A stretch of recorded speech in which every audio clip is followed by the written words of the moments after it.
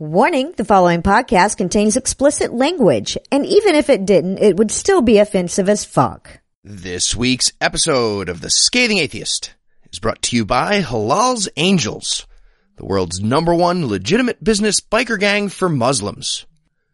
Halal's Angels. We ride jihad, and during Ramadan, we ride fast. Ting. Fasting. And now, The Scathing Atheist. We did not evolve from monkeys. We did evolve from monkeys. We did evolve from monkeys.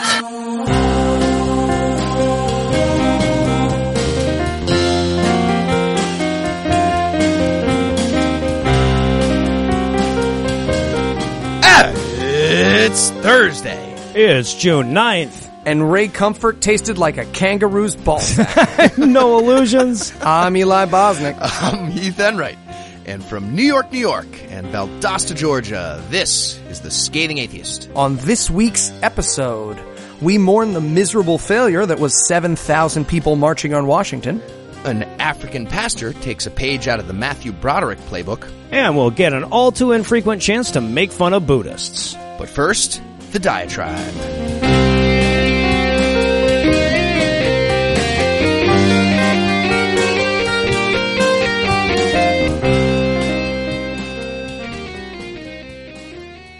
I'd already had a hell of a good day, and I was about to have a hell of a good night, and the only thing standing between them was a 2-mile trek across the National Mall to my hotel room for a shower and a buzz, because holy fuck is Washington, D.C. sultry this time of year. So there I am, rivers of sweat running off my tits, pit stains joining in the middle of my shirt, keenly aware that the Washington Monument isn't even quite the halfway mark, when I come across some 16-year-old Christian kid with a megaphone. Now, this is nowhere near the first Christian protester I stumbled across at Reason Rally. Hell, Eli and I had spent the better part of the afternoon tracking down Christians to troll, and you'll be hearing audio evidence of those adventures throughout today's show. But this dude was both the youngest and the angriest, so even though I could have probably filled a stein by wringing out my shirt, I stopped for a few minutes to observe. So here's his angle. He's got a little megaphone and he's screaming into it like he doesn't know that it already amplifies his voice, and he pauses only when his lung capacity demands it. He's condemning everybody who walks by him as an evil sinner, even though he's like a full mile away from the epicenter of the rally, and at least half of the passersby are just random tourists that have no idea that atheists are afoot. So he's barking shit about how we all know our lifestyle is sinful and evil, and when we spend eternity burning in hell, it's going to be all our fault. A couple women walk by, he declares them lesbians and starts going off on the evils of gay marriage. I mean, the odds that these two women were lovers is vanishingly small, but they seemed pretty amused by it. So when they refuse to take him seriously, his eyes fall on me. Now, I'm alone, so apparently he can't accuse me of faggery, so instead he calls me a masturbator. And as you might imagine, my laughter temporarily drowned out his megaphone. A filthy masturbator, he says, as though those are fighting words or whatever. And I nod because I am, in fact, a filthy masturbator. I had masturbated as recently as that morning, which is at least part of the reason I felt no need to wander the streets of D.C. screaming at strangers about what they did with their dicks. Now, I couldn't out-yell him, but I could certainly sign to him, so I do my best charade of, yes, I love to masturbate. You can probably imagine what that looks like. And this got him even angrier. So he starts firing off every effort at insult that he's got in his quiver, and he's missing like he's a fucking stormtrooper. He calls me a pervert, a fornicator, a sodomite, and an abomination. I'm like, he's 4 out of 5 here, and yet I remain frustratingly uninsulted. So I'm just nodding along to his tirade. He calls me a fag lover. Again, it's a badge I wear proudly, even if that's not the way I'd phrase it. And by now, a couple of other rally goers have stopped to watch this, right? And I can see he's getting angrier and angrier as each new aspersion elicited even more robust rounds of laughter from the peanut gallery. A minute later, an actual gay couple shows up and he turns his attention to them. And in possibly the single greatest moment I have ever been witness to, these two dudes responded with a prolonged, passionate kiss that included a little hand-on-ass action. I mean, they may not even have been gay. I'm pretty sure I'd have French kissed a dude in that moment just to see the look on that kid's face. It was glorious. I mean, if he was any more turned on by this sight, we could have played ring toss. But when he managed to gather his wits, he redoubled his fulmination, except this time his pitch is about 2 octaves higher, and he starts going off again. Of course, in the moment, this is all fucking hilarious, right? A random stranger had, after all, just called me a masturbator. But if I was a better person, it wouldn't have taken me so long to feel sorry for the kid. You know, he almost certainly had some gay tendencies that he was being told were evil thoughts the devil was implanting in his brain. So his defense mechanism was to scream himself hoarse in the miserable humidity of a summer afternoon in D.C. When I was his age, I spent my Saturday afternoons smoking weed out of makeshift bongs and pretending our band didn't suck. But if I'd popped out of a less opportune vagina, I probably would have been doing the same fucking thing. I mean, I'd laughed at the kid. I mean, how could you not? But he was very clearly the exact victim that we're in this thing to help. Of course, I took comfort in the fact that I'd spent most of the day talking with this same kid at different points in his life. I mean, I'd met him 10 years later and 20 years later and 30 years later, and by then, he was an avid fan of the show. He was a passionate atheist, motivated no doubt by all the fucked up stuff his church had shoved into his head. And as I mulled this over, the pity that had replaced the anger found a new target.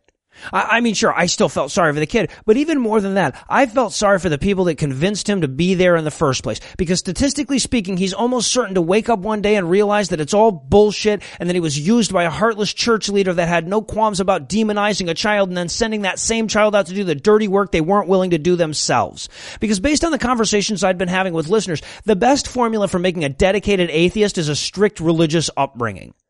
You know, it's impossible to imagine that he didn't go home with an itch in his mind about how all the people he was condemning seemed to be having a lot more fun with life than him. A life where you can touch your dick and not have to apologize to any ghosts about it. A life where you can be gay and the people around you don't hate you because of it. You know, I don't know. Maybe that's just wishful thinking, but I can say for certain that he learned that there is a life without a fear of hell. And I'm pretty sure that that's atheism's strongest selling point. Can I ask you a couple of questions? Yeah, sure. Fantastic. Have you ever read the Bible? I have. Okay, fantastic. I have a couple of questions about the Bible. Are you ready? Mm-hmm. Is the Bible the perfect word of God? It is. Are bats birds? Bad birds? I'm not sure. Okay, the Bible says bats are birds. Well, I don't know that. Okay. Is the smallest seed in the world a mustard seed? I'll give you a hint. I have the... Well, the Bible says it's the smallest seed. Smallest yes. seed. There is no smaller mote. So, is a mustard seed the smallest seed in the world? Scientifically, I have to check that out. Okay, it's not. Not even close. There's like tiny fucking seeds, dude. It's my super I haven't seen a mustard seed in my life, so... Okay, you should check them out. They're at the grocery store. They go bad. It's rough how large they are. Like, they're pea size. They're not even small. All right, sorry. Moving on. Okay, if a gay guy rapes another dude and then pays his dad 50 shekels, should they be able to get married? No. The Word of God says it's a marriage is between a man and a woman. They're talking about your Jesus. We interrupt this broadcast to bring you a special news bulletin. Joining me for headlines tonight are the Han Solo and Chewbacca of secularism, Heath Enright and Eli Bosnick. Fellas, are you ready to travel through the atheist galaxy at the speed of distance units? We're all the way cranked up with the speed set to ludicrous distance. These ones go to 12 parsecs. All the way up. Yeah. Oh, well done, sir. Indeed. You sounded like a Spanish man. Yours was bad. In our lead story tonight, according to a recent expose in the Daily News, the New York branch of the Vatican's multinational pedophile import-export business spent over $2.1 million since 2007 on independent lobbyists with the intention of blocking new legislation in the state that would make it easier for victims of sexual abuse to pursue legal action against their attackers. Because they want to maintain the integrity of the rape conviction, I guess. Right. Kind of like the Hall of Fame. Very important. So that's what Pete Rose was betting on. Who's that kid? One with the long hair. He's begging for it. I'll give you 2-1. What's the spread? Gives all new meaning to the term over-under. And against all odds, it's actually worse than it sounds. It is. It is. It really, really is. The church, I'm ready. They're not claiming that rape victims are lying. Well, they are doing that in court, but that's not the topic of this particular story. In terms of the lobbyist thing, they're saying, yeah, we totally raped those kids, but that was like years ago, so too late. You bring up old shit like that. So basically, they want it to be like the teacher late for class rule, apparently. Right, like, rape victim doesn't show up in court within 5 minutes, then it was consensual and everybody goes home, and I guess everyone in that kindergarten class gets a 4.0 for the semester. Unless the priest was black. Look, rape is a terrible thing, but as you can see, I'm touching the car now and the car is safe, so I don't know. So, just to be clear, an enormous organization with huge amounts of untaxed property is spending money on preventing rape victims from seeking justice. This part should be obvious, but I really don't think it is to millions of people. What I just said means the taxpayers of New York are providing a public subsidy for getting away with rape. We're literally spending tax dollars on silencing victims of sexual assault. That we are. Okay, wait. Bright side, though? That is money well spent. Like, we know that we're silencing the fuck out of some rape victims. Like, your tax dollars at work. I'm just trying to be I'm putting a positive spin on I get it. I just kind of wish they'd swap the guy who worked in the child rape protection department with the one who's in charge of that 2nd Avenue subway line, right? 100 years from now, they'd partially protect 8 priests or something. That would be great. Okay, so we got this one guy, and we're probably gonna protect him, like, in 2024. But in the meantime, we need to shut down 87 churches. Right. I'm in. So, one other detail worth noting here. That $2.1 million does not include their in-house rapist protection lobbying team, which they have. And that makes the expenditure even larger. And we'd know exactly how much larger if churches were required to have transparent finances like all the other tax-exempt charities. But they are not required to do that. And they're probably determined to keep it that way because the pie chart for their budget, I imagine, looks like Pac-Man with the words rape stuff written on his face. Fun fact, Pac-Man with the words rape stuff written on his face, most of my Tumblr page. Most just, you gotta scroll and scroll. Non-rape stuff in his mouth. Yeah. Shit. And in Brewster's Thousands news tonight, Brewster County Sheriff and man who clearly doesn't take his cowboy hat off to shower or fuck Ronnie Dodson made it clear that his Christian faith is worth at least $22,000 to him, provided it's somebody else's money. Of course it is. This revelation comes in response to a recent legal settlement that sacrificed $20,000 worth of taxpayer money to the coffers of the FFRF because Dodson was too much of an asshole to take the Christian decals off of his sheriff's cars without being sued into it. Look, if a man doesn't draw a line at a bumper sticker, where does he draw a line? I don't know, man. Anywhere else? Like literally pick a place. Anywhere. I think we should be using cases like this as a test, you know?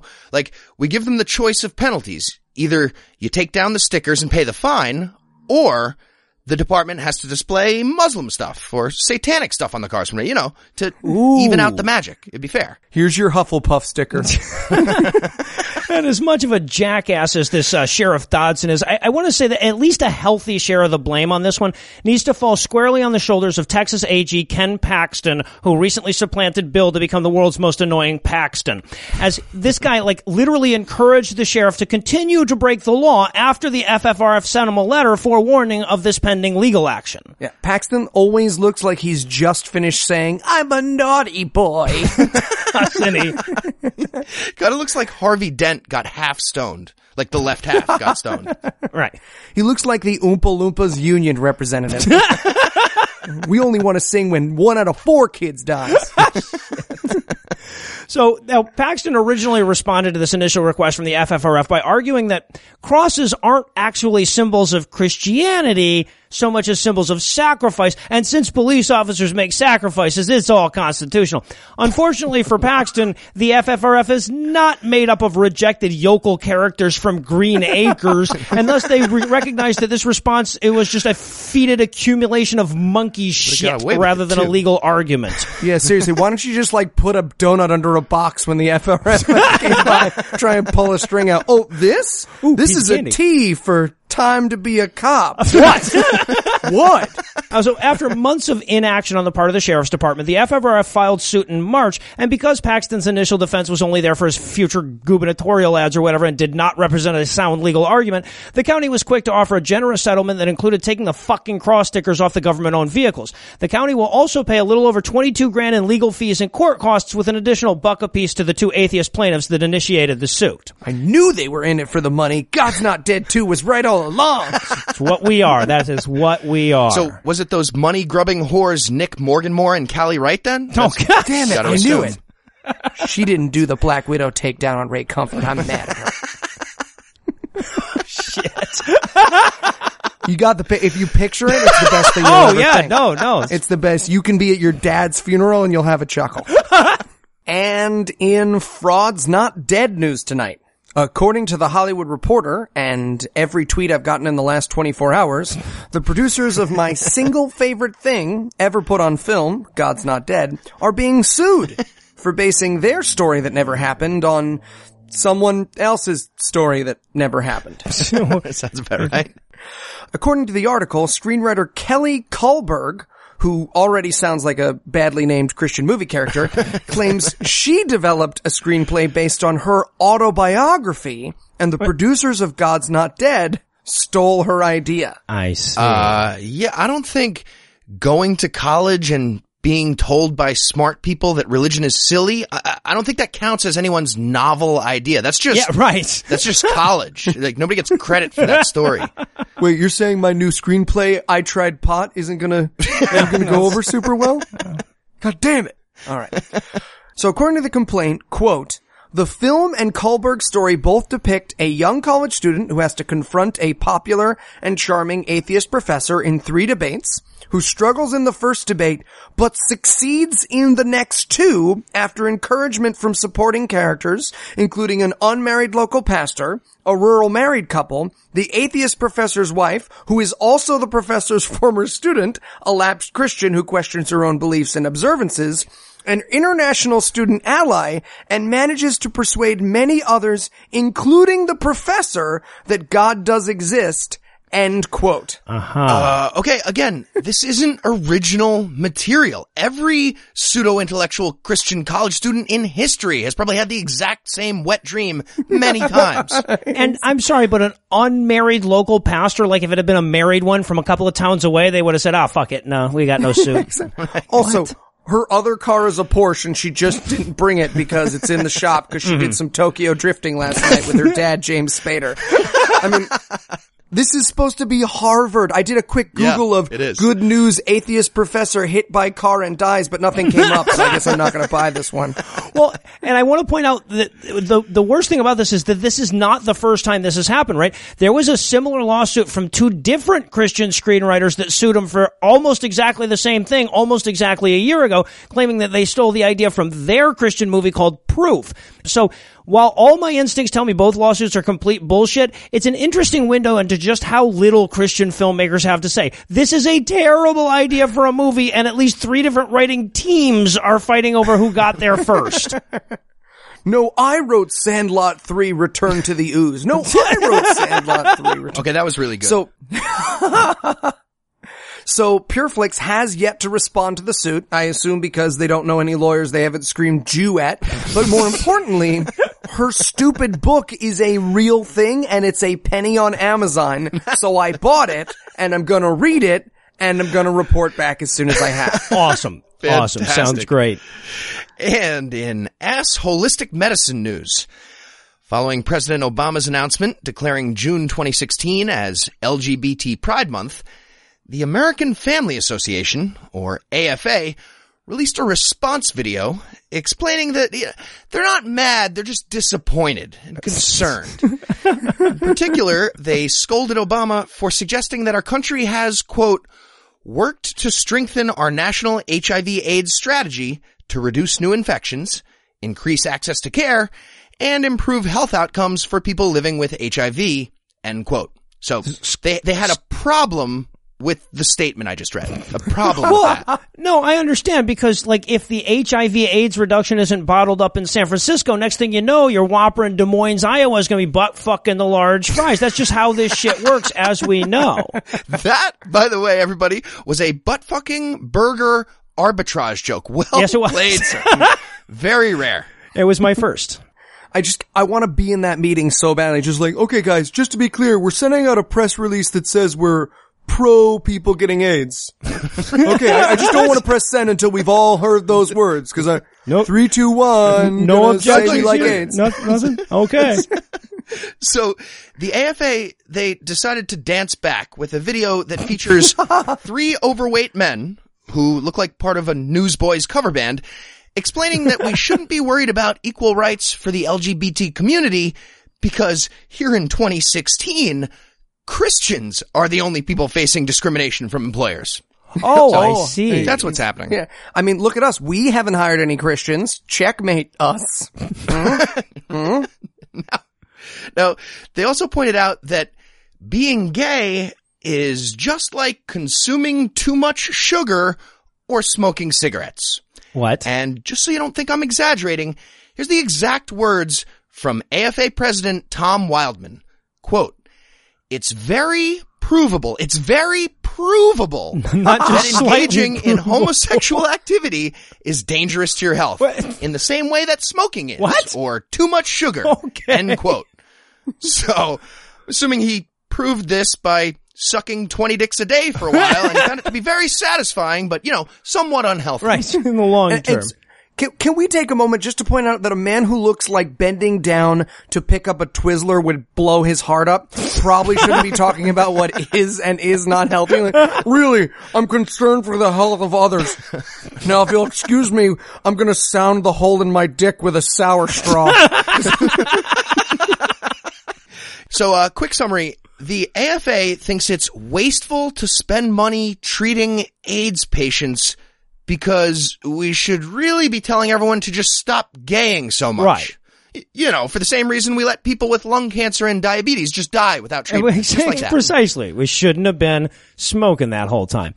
And in cooperative drive-by news tonight, self-described prophet and overpaid bad magician Penwell Nguni of the End Times Ministries in South Africa reminded us last week that all the best Christian crazy comes out of Africa when he demonstrated the power of God by driving his car over two of his disciples. I'm 100% in. Penis Linguini's my favorite. Not surprised. Oh, me too, but next time I'm lady, you're the tramp. I call it.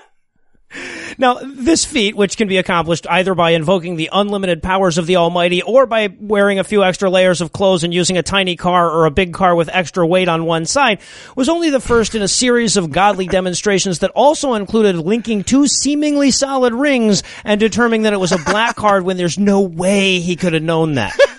Seriously, y'all. Okay. Don't know why you used those second two examples, because they're awesome. Weren't you not thinking of a red card? I was not also not. And I do have dirty ears. He just ran over my face with a car, but still, dirty ears and was not. Amazing. Now, I think it's worth pointing out that the car he was using probably weighs in at about 2,200 pounds or about 1,000 kilos, 3/4 of which are being supported by the tires that aren't on the people. So we're talking about withstanding about 1/4 of a ton for about 4 seconds.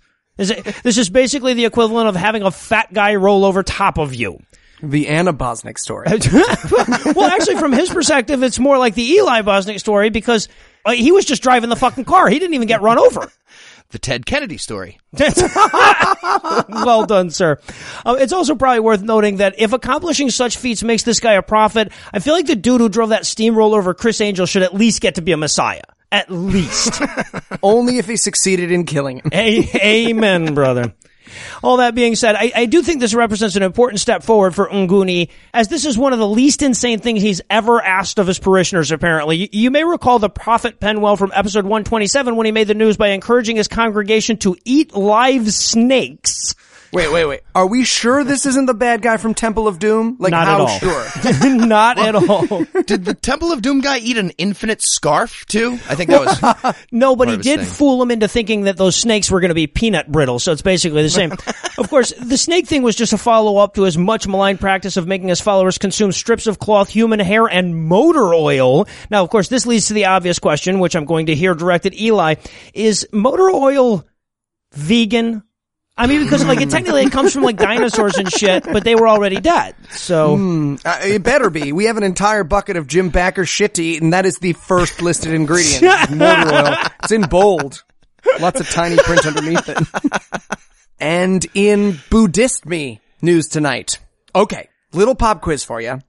Organizers of a music, dance, and cosplay event in Bangkok came under fire and were threatened with legal action for blasphemy this week. Take a guess which religion was pursuing the suit. Buddhist. Yo, fuck you, you redhead. So what I have written is wrong, I'm afraid, because you're supposed to say Muslims. Okay, so it turns out the rave company named Trasher insulted the Dhammakaya movement with a stage show that included satirical photoshopped images of the leader and headquarters, as well as dancers dressed as Dhammakaya monks, which sounds kind of awesome to me. Just saying, like, if I found out someone had a Scathing Atheist theme party and everyone, like, grew their hair out really long, gained 50 pounds, and acted like they were on a beach all the time, we'd be flattered, right? We wouldn't be mad. Quick question before we move on. Eli, when you say that I seem to be on a beach all the time, do you mean the way I try to use, like, arm posture tricks to minimize the overhang of my moobs, but it doesn't really work? Because I'm pretty good at that, but not always. You gotta be in your presence to notice it, but like, if you look at the three of us and you go, one of us just realized they're on a beach, it's you. You just always look around, you're like, fuck, what is it? Beach ball? All right. At any moment, you could say the words, all right. All right. That's exactly. So according to the article and what I read on Wikipedia, which sounds like it was written by the founder's mom, this is Buddhism with crazy on top, and it's basically that in Buddhism, you believe that when you meditate for long enough, you have a sense of non-self. But the Dhammakayas believe that you realize your true self. But the way that seems to play out more literally is pushing people and their members really hard to give all their money to the leader, Dhammakaya. I see. And he's currently supposed to be under arrest for embezzling what is believed to be millions of baht in funds, because this is the best part. As they were threatening this lawsuit, their headquarters was under siege by law enforcement, and their leader was wanted on the embezzlement charges. Like, literal siege, and they still are. They're still locked inside their compound. Which means somebody walked up and then when they, hey guys, I hate to bring this up, what with the state police surrounding the building and trying to starve us out over all this fraud and embezzlement, but these guys at this rave are ruining our reputation.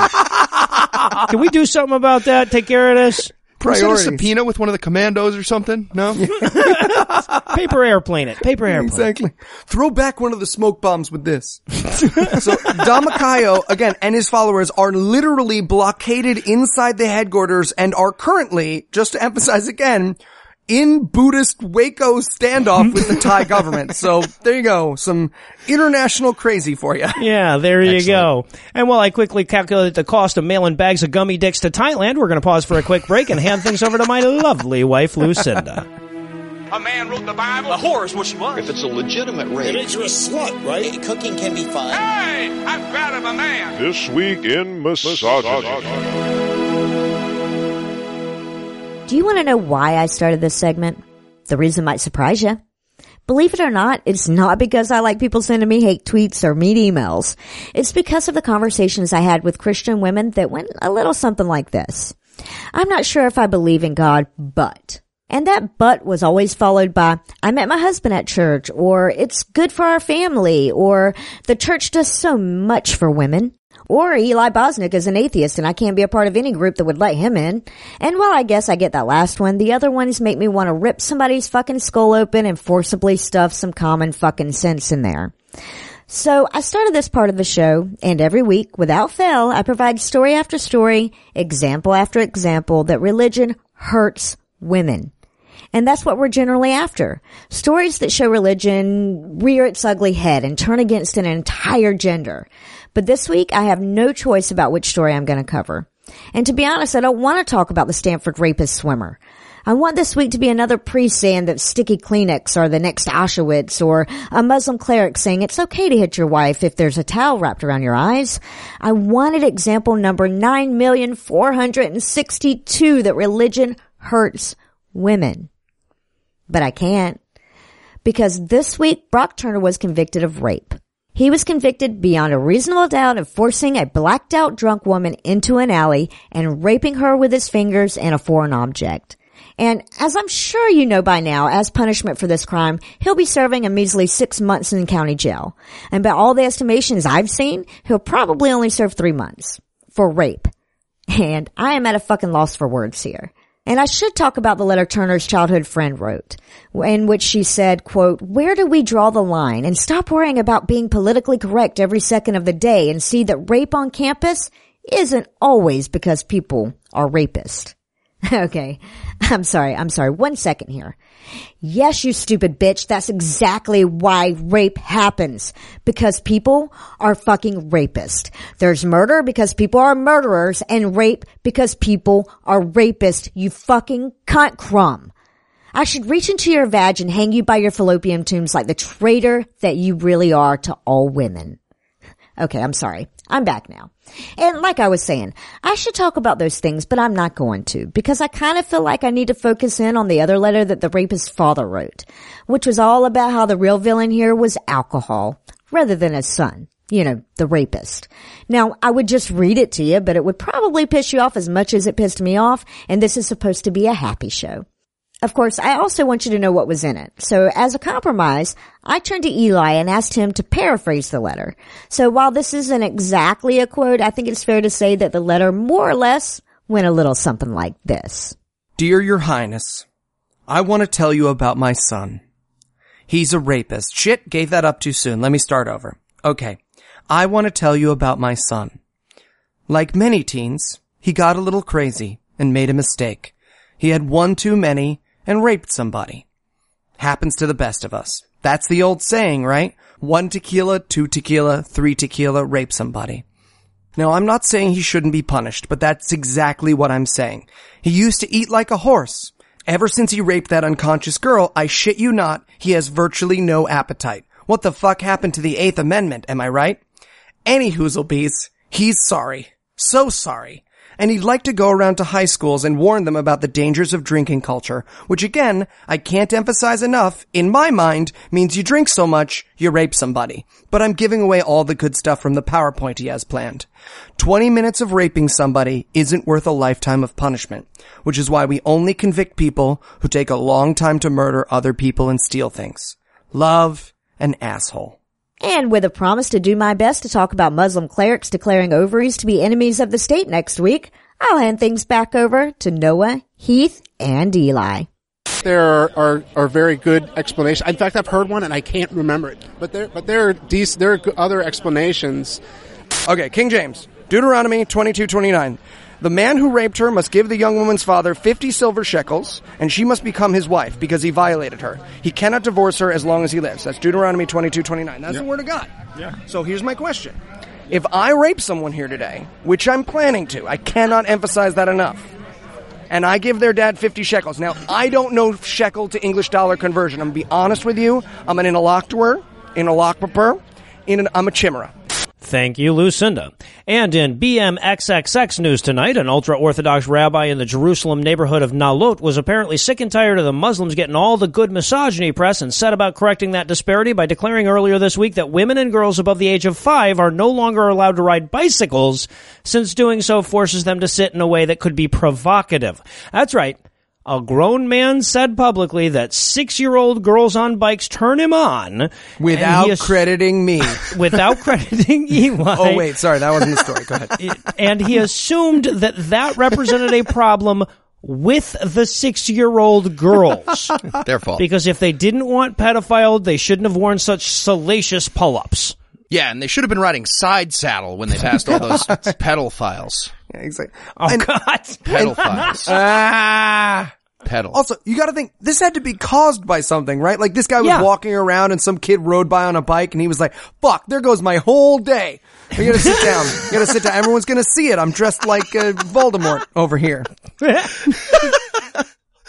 Also, I think this is at least somewhat offensive to 5-year-old girls. I mean, in what sense are they not sexy? That's just ageist. Whatever. Wow, this just gets worse and worse. I'm hesitating to even continue. We'll wrap the story there. No, okay, so this ruling or whatever was distributed throughout Haredi synagogues last week, and for what it's worth, even many within the ultra-Orthodox Haredi community pushed back on this declaration with paraphrases of, what are we, Muslims over here? According to a dissenter quoted anonymously on IsraelisNationalNews.com, men should, quote, guard their own eyes instead of issuing bizarre edicts, end quote. And that's still wrong. Yeah, that's still not it. Still not it. Men should just not be turned on by prepubescent girls and look wherever the fuck they want. But it is a step in the right direction. Yeah, compliment sandwich. Look, if you're turned on by kids, that's totally fine, but don't put it on the kids you know. They should be able to wear whatever they want. Whatever they Oh, God. want. Close the story. Segue. It's me next. And in Jew Pete in the Pool news tonight, New York City, center of the universe and home of actual pizza, has a peculiar relationship with religious assholery, and has for a while. Yeah. In the same week as officially releasing ads on the trains and buses supporting trans New Yorkers' choice of bathroom, the New York Times reported on some political backlash over gender-segregated swimming pool hours. What? Yeah, I mean, this kind of makes sense. I mean, women are filthy, but isn't that the whole point of the chlorine, to replace the, banishing yurt for menstruation? I thought we were past this. Yeah, so apparently, since the mid-90s, 4 times a week, a public pool at Bedford Avenue in Brooklyn has had alternating male-only and female-only swimming hours. And just this year, people seem to realize, hey, that's totally illegal. Can't do that. Nope. Right, well, and then on top of that, it brings up all kinds of weird legal questions about when the trans people can pee in which pool. It's a huge can of worms you don't want to open there. Exactly. So, in case you weren't already clued in when I said New York City, or more accurately, Brooklyn, the unofficial rules were put in place at the behest of the local Orthodox Jewish community because men and women are separated in Judaism because reasons. Yeah. I feel like the whole problem could be solved by just, always having a no ejaculating policy. Like even at a public pool. Just make that Strong disagree. I guess that thing about if a man lies with a woman and he emits semen, they must both bathe in water really only counts if it's not the same water. But I don't know. Right, There's 12 people who care about this shit and they dress like Death Eaters, so who cares? Yeah, I was going to say Amish gangsters at a funeral, but tomato. That's our king, Thomas. That's our king. Shakespearean pirates at a sleepover party? That too would work. And look, usually super religious Jews in the United States are adorable. They wear little outfits, they bring their terrible children into toy stores, but they tend to leave other people alone unless you're selling them something. So it was surprisingly unpleasant to read about them kicking, everyone of a certain gender out of a public funded swimming pool. Again, this is a public pool. But in fairness though, I feel like 6-year-old Jewish girls doing the backstroke is way more provocative than the same girls bike riding. So I just think we were going to put it in perspective. We got to come back to that now, don't we? Exactly. But here's the nice thing. See, when Christians do this kind of thing, they do it super sneaky with RFRA, Child Protection Act and shit. But when it's pointed out to the people in the New York Times article, hey, other people live in Brooklyn, are you trying to apply Jew rules to a public pool? In the article, they're all yeah, why? Why did you call? I don't understand. It was refreshing. I'm just saying, it was a nice, refreshing thing. That's pretty fucked up. I mean, when it comes to religious groups trying to fuck us out of equal rights, we are now Jerry Seinfeld at the dry cleaners. We don't even want our money back. We just want to admit that they shrank the fucking shirt. I know what a constitutional violation is. I don't think you do. If you did, I'd be swimming right now. It's kind of like Jerry renting a car too, yeah. Yeah, right. And I have proof of this. Local politician Dov Hikind, who looks like me. He looks like me. Look, don't Google him. I don't need to. Probably has a beard, but he looks like me. Decision to keep, anyways, he looks like me. Called the decision to keep those rules in place a, quote, major victory for human rights, end quote. Not adding, and by humans I mean Jews. Yeah, right. It's not important. It's not important. Detail. He went on to say, quote, the community can rest much easier this Shabbos, knowing that men and women can continue to swim separately, end quote. Once again, not adding, and by community, I mean Jews. Yeah, just Jews. 15% of Brooklyn's population he gives a fuck about. Yeah. Well, can't we just compromise and put a sheet with a hole in it in the middle of the pool or something? Or just get everybody in there? Make it fair? You can still fuck each other. It'd be great. Yeah, it'd be great. But don't worry. I have a solution to the problem. And Noah, it's based on your suggestion earlier. I'm going to combine 2 of New York City's policies. As of next week, I'll be declaring myself a woman and then going to ladies' swim time. I'm hoping I'll overload the supercomputer and save the country like the end of war games. Dov Hikind, who probably looks like me just in his room somewhere being like, but he can't, but he should, but he can't, but he should. How old is he? Or we could just turn the temperature of the water up 1 degree and we'll never see another Jew there again. Yeah, right. Shit. It's warm. And finally tonight, in turkey cream pie news, Turkish president and guy who looks like Adolf Hitler penciled in a wider mustache as a disguise, Recep Erdogan, did an appearance on national television recently, during which he instructed female citizens of Turkey to get more semen in their vaginas. That really happened. Why would he do that? Because he believes that birth control and other forms of family planning are the same thing as treason. And I'm out. We can't afford to have a vaginal gap. Or you know what I mean. You know what I mean. Too soon.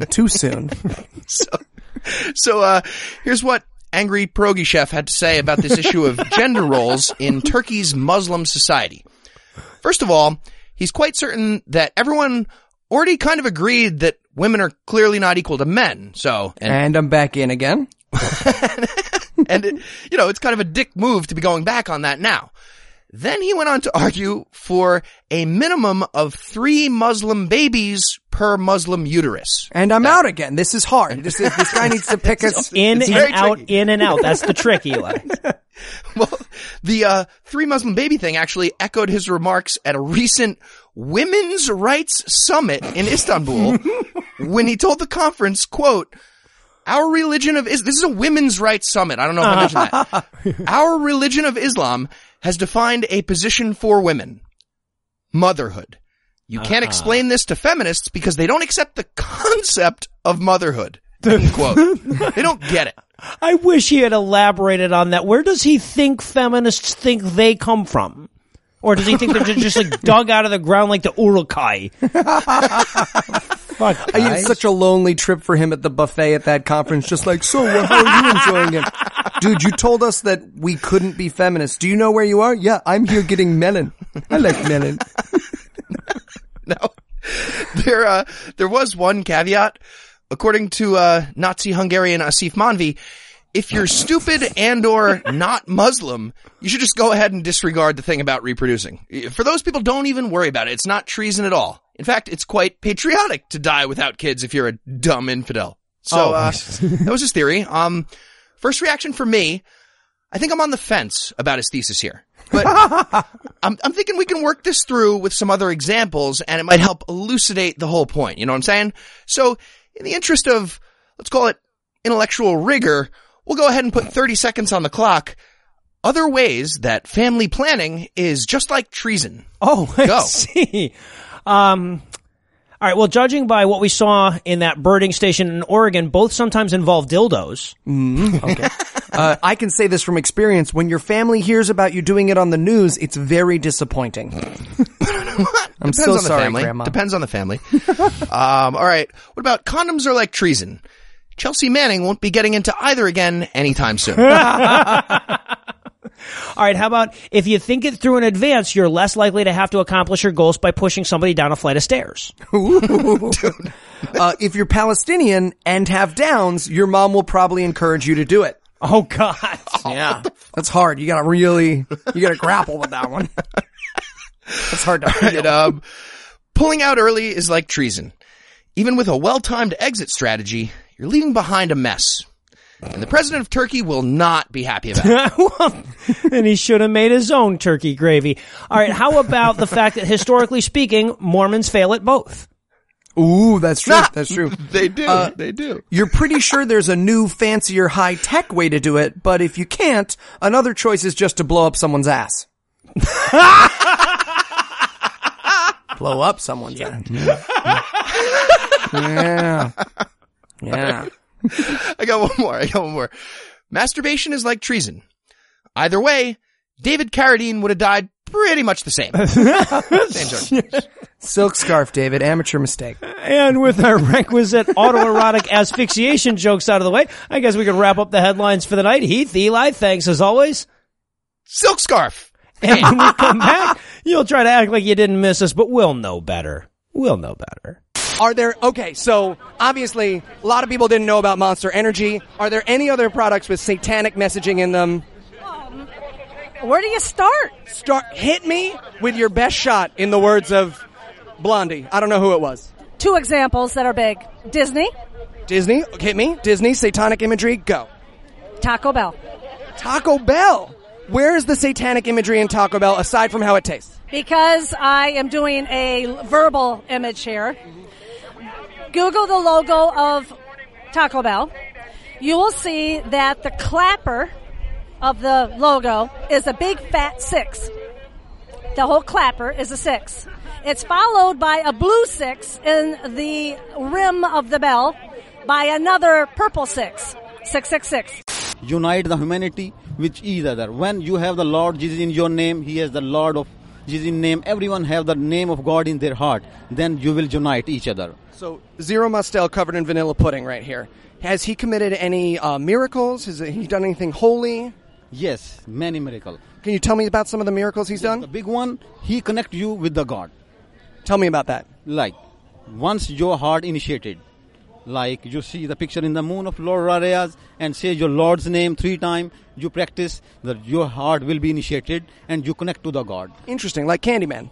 No, not Candyman. Not like Candyman. No. Okay. This is. We've already said the name twice, so let's not say it again. No. I get freaked out. So, if you could kill your son and it was legal, would you kill your son as the Bible commands? That is a tough one. I will admit, that is a tough one. Who comes first, me or your children? It's hard to decide. No, it's not. Because when you love a God who died for you on a cross, you let them come first. He comes first every single time because He gave His life for me. He comes first every single time. Every single time. If you measure Reason Rally by its attendance numbers, it was a bit of a disappointment. Apparently they were counting on something like 3 times the crowd, so a lot of people have taken to the interwebs to offer their opinions as to why the attendance wasn't quite that high. But rather than belabor the topic with yet more speculation, I want to emphasize that if you measure the rally by any other metric, it was a resounding success. If you measure it by how fired up the people were, how much fun they had, how good the speakers were, how angry the Christian trolls were, or learning how many licks it takes to get to the Tootsie Roll center of a homophobic creationist, I would call it an overwhelming success. Yeah, and if we're measuring by how well Gold Bond medicated powder is able to prevent inner thigh chafing while I walk around all day in the sun, it was no doubt a partial success. We'll call the first half a success. By the end, it was like my taint was eating a bag of Cheetos and an order of buffalo eggs. Good, but not great. But you get what I'm saying. Here's an image. Get that in there right before you go to sleep tonight. I said it on Twitter and I will say it again. If 20,000 people didn't come to Reason Rally because of a non-discrimination policy, the problem we have isn't attendance. We have bigger... Clearly not. Yeah, well, don't worry. That's not the problem we have either. Like 47 people didn't show up because of that. But anyway, so in an effort to underscore what Reason Rally got right and to make damn sure the whole trip is all kinds of tax deductible, we figured we'd spend a couple of minutes sharing the top 10 things that we learned this year at Reason Rally. Number 10. We have amazing fucking listeners. Yeah, so amen. This was my first time doing this, so having people walk up to me and say like, I've heard all your shows was just incredibly, genuinely one of the most moving experiences I've ever had. And I cannot say how grateful I was for it. Also, nobody fucked me. What's the deal, people? It's fine. You know what? It's fine. I said I'm going to talk about it. It's just... I certainly want to second that one, both the amazing listeners and the not fucking Eli part. Yeah. Amazing listeners. And that's all you said. No, I love this. Somebody thanked me on Facebook. They said, it's really cool how when you guys met your fans, you didn't just shake their hands and pause for a picture and move along. You really spent time with them. And as much as I'd like to take credit for being generous or whatever, we just have really interesting fans. Like, Absolutely. These are the conversations I would have wanted to get in even if these people had never heard of me. Yeah, absolutely, yeah. And as much as I enjoy talking about epistemology with the guy ladling boiled peanuts into a huge bag at a gas station in Georgia, this was even better. Yeah, that's true. Great fans. Been a bit of a dearth of good conversation of late. Okay, number 9. Bill and Susie are fucking hardcore. Yes, they are. Damn right. If you're newer to the show, Bill and Susie are 2 friends that did a podcast called The Barroom Atheist. Still holding out hope that they're going to fire it back up. And they've been on the show a couple of times before. So anyway, on their way to the rally, they got into an accident, totaled their car, got carved out of it by the jaws of life, got treated and released at a nearby hospital, and then caught a train to D.C. and still did the fucking Reason rally. Probably meaningless to most of our audience, but fuck if they don't at least deserve a shout-out for that one. Absolutely. Badass. Strongly endorse the shout-out to Bill and Susie, and especially because I was way too hungover to make it for breakfast with them on Saturday morning like we had planned, so many apologies. Would have liked to be there. You were missed. At number 8. I learned that the street signs in Washington, D.C. were designed by the Mad Hatter, apparently. Weren't they? Because Yeah. the entire traffic and parking situation is asinine there. Especially the sign that says, very clearly, no parking, P with a slash through it, and has a picture of a car very clearly getting towed by a tow truck. And that sign, as we learned, apparently means, yeah, you can totally park here, and we wouldn't even think about towing you away like in this picture. What the fuck are you guys doing? There was just this genuinely fantastic moment where Noah and Heath had just arrived. They've been driving for 11 hours, and I thought Noah was going to kill the guy at our hotel. Like, I saw the pros and cons list of killing a man forming in his head. I just saw him being like, all right, well, that guy's going to jump on me, but I can take him too. No, wait, specifically which time are you talking about? Number 7. Meeting other podcasters was incredible. Getting hugs from Callie and Ari over at Gatheist Manifesto, Jeremiah and Bobby C. and Ashley. But speaking of Bobby C. and Ashley, by the way, nobody in the world has a right to be racist because Bobby C. looks like he should be forcing you to marry a truck at gunpoint. And Ashley looks like his goddamn sister wife, and they are the two smart, look at a picture of them. They are the two smartest, most gentle, thoughtful people I could possibly imagine me. I mean, I watched Ashley just have this incredibly elegant, like destructive conversation with these protesters. My point is, nobody has the excuse to pretend there's too many genders or they don't understand the atheist arguments, okay? Although if you can't decipher Miss Ashley's accent or remember her name when you're on her podcast, that is totally forgivable. The woman says the word Jew with 4 syllables. That is my defense. She really genuinely does. G-E was. Okay, so number 6. If you look super carefully, you can see Eli's erection slowly grow as Christian protesters get more and more confused. Was it slowly? It's relative. I guess it's relative. Okay. I mean, look, you're hearing the clips of the audio throughout the show, and I kind of feel like you can hear his erection, but just in case you needed a visual, every time you hear a baffled in those clips, just imagine an extra half inch in Eli's pup tent. Yeah. Hey, just because nobody fucked me didn't mean I didn't spend most of Saturday fucking Christians. That's right. How do so many of them not know the Bible? So many people were fucking stumped by mustard seed. I feel like you square that shit before you have signs made at Staples, right? That's just me, right?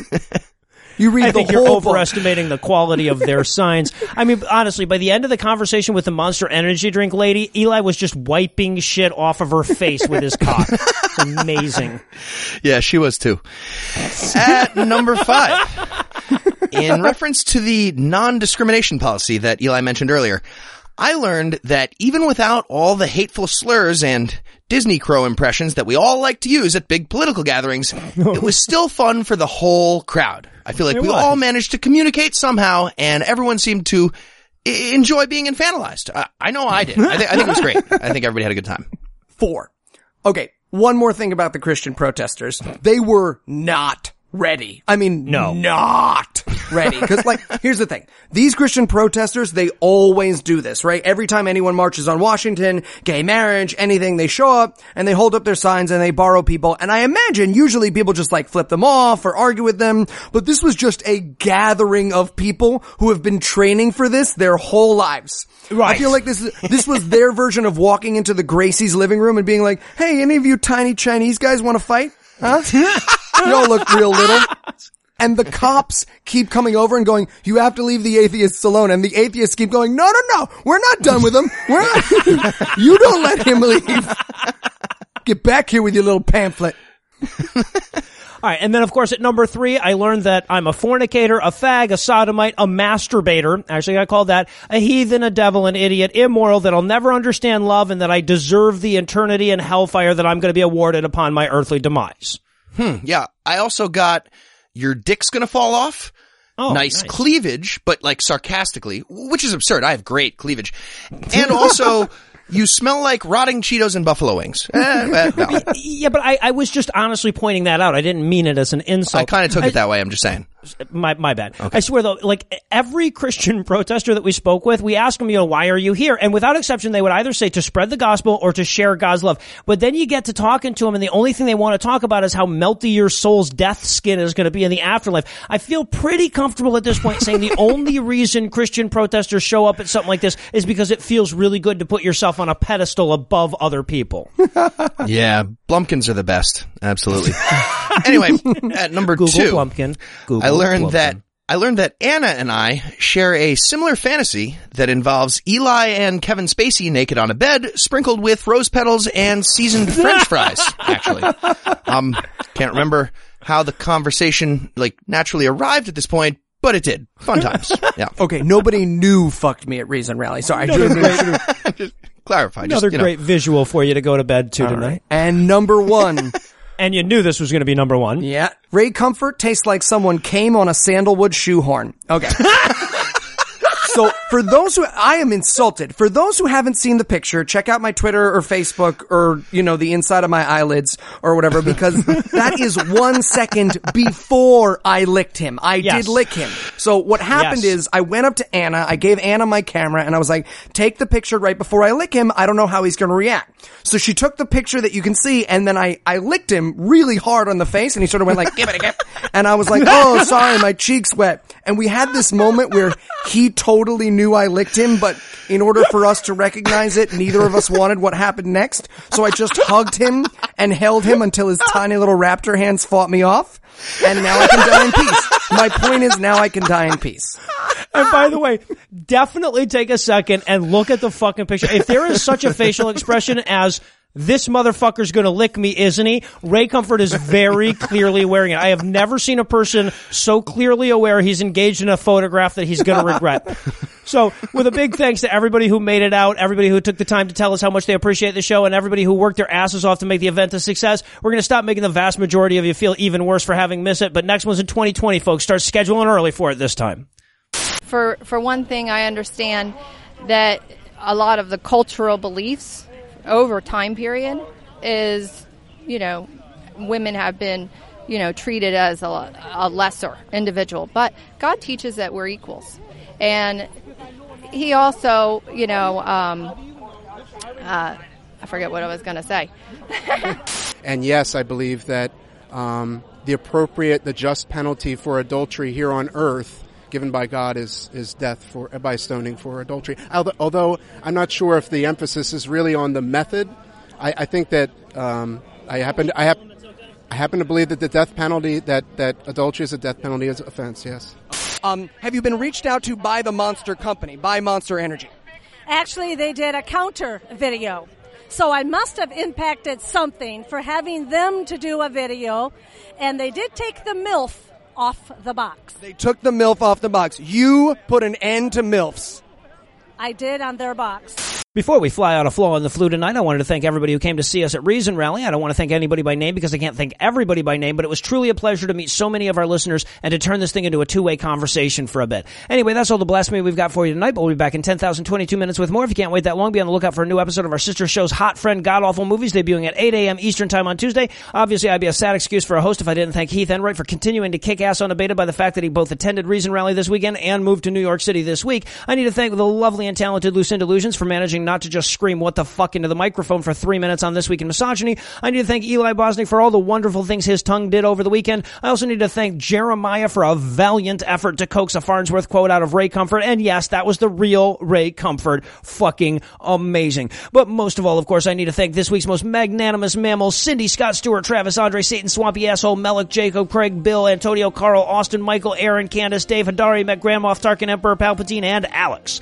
Cindy, Scott, Stewart, Travis, Andre, Satan, Swampy Asshole, and Melik, whose intellects are so vast they can fill up the plot holes in the new X-Men movie. Jacob, Craig, Bill, Antonio, Carl, Austin, and Michael, whose cocks give icebergs just the tip envy. And Aaron, Candace, Dave, Hadari, Met, Grandmoth, Tarkin, Emperor, Palpatine, and Alex, who are so hot hobbits throw rings into them. Together, these 21 atheists, Star Wars villains, and mythical orifices have helped to ensure that the creationists around the country continue to get the lingual attention from Eli that they so richly deserve this week by giving us money. Not everybody has the discerning taste in poop jokes that it takes to give us money, but if you think you're up to the challenge, you can make a per-episode donation at patreon.com patreon.com/ScathingAtheist, whereby you'll earn early access to an extended edition of every episode, or you can make a one-time donation by clicking on the donate button on the right side of our homepage at ScathingAtheist.com. And if you'd like to help but you already shaved your head to pay for that sweet pocket watch chain, you can also help a ton by leaving a 5-star review on iTunes, Stitcher, or your podcast rating vehicle of choice. If you have questions, comments, or death threats, you'll find all the contact info on the contact page at ScathingAtheist.com. All the music used in this episode was written and performed by yours truly, and yes, I did have my permission.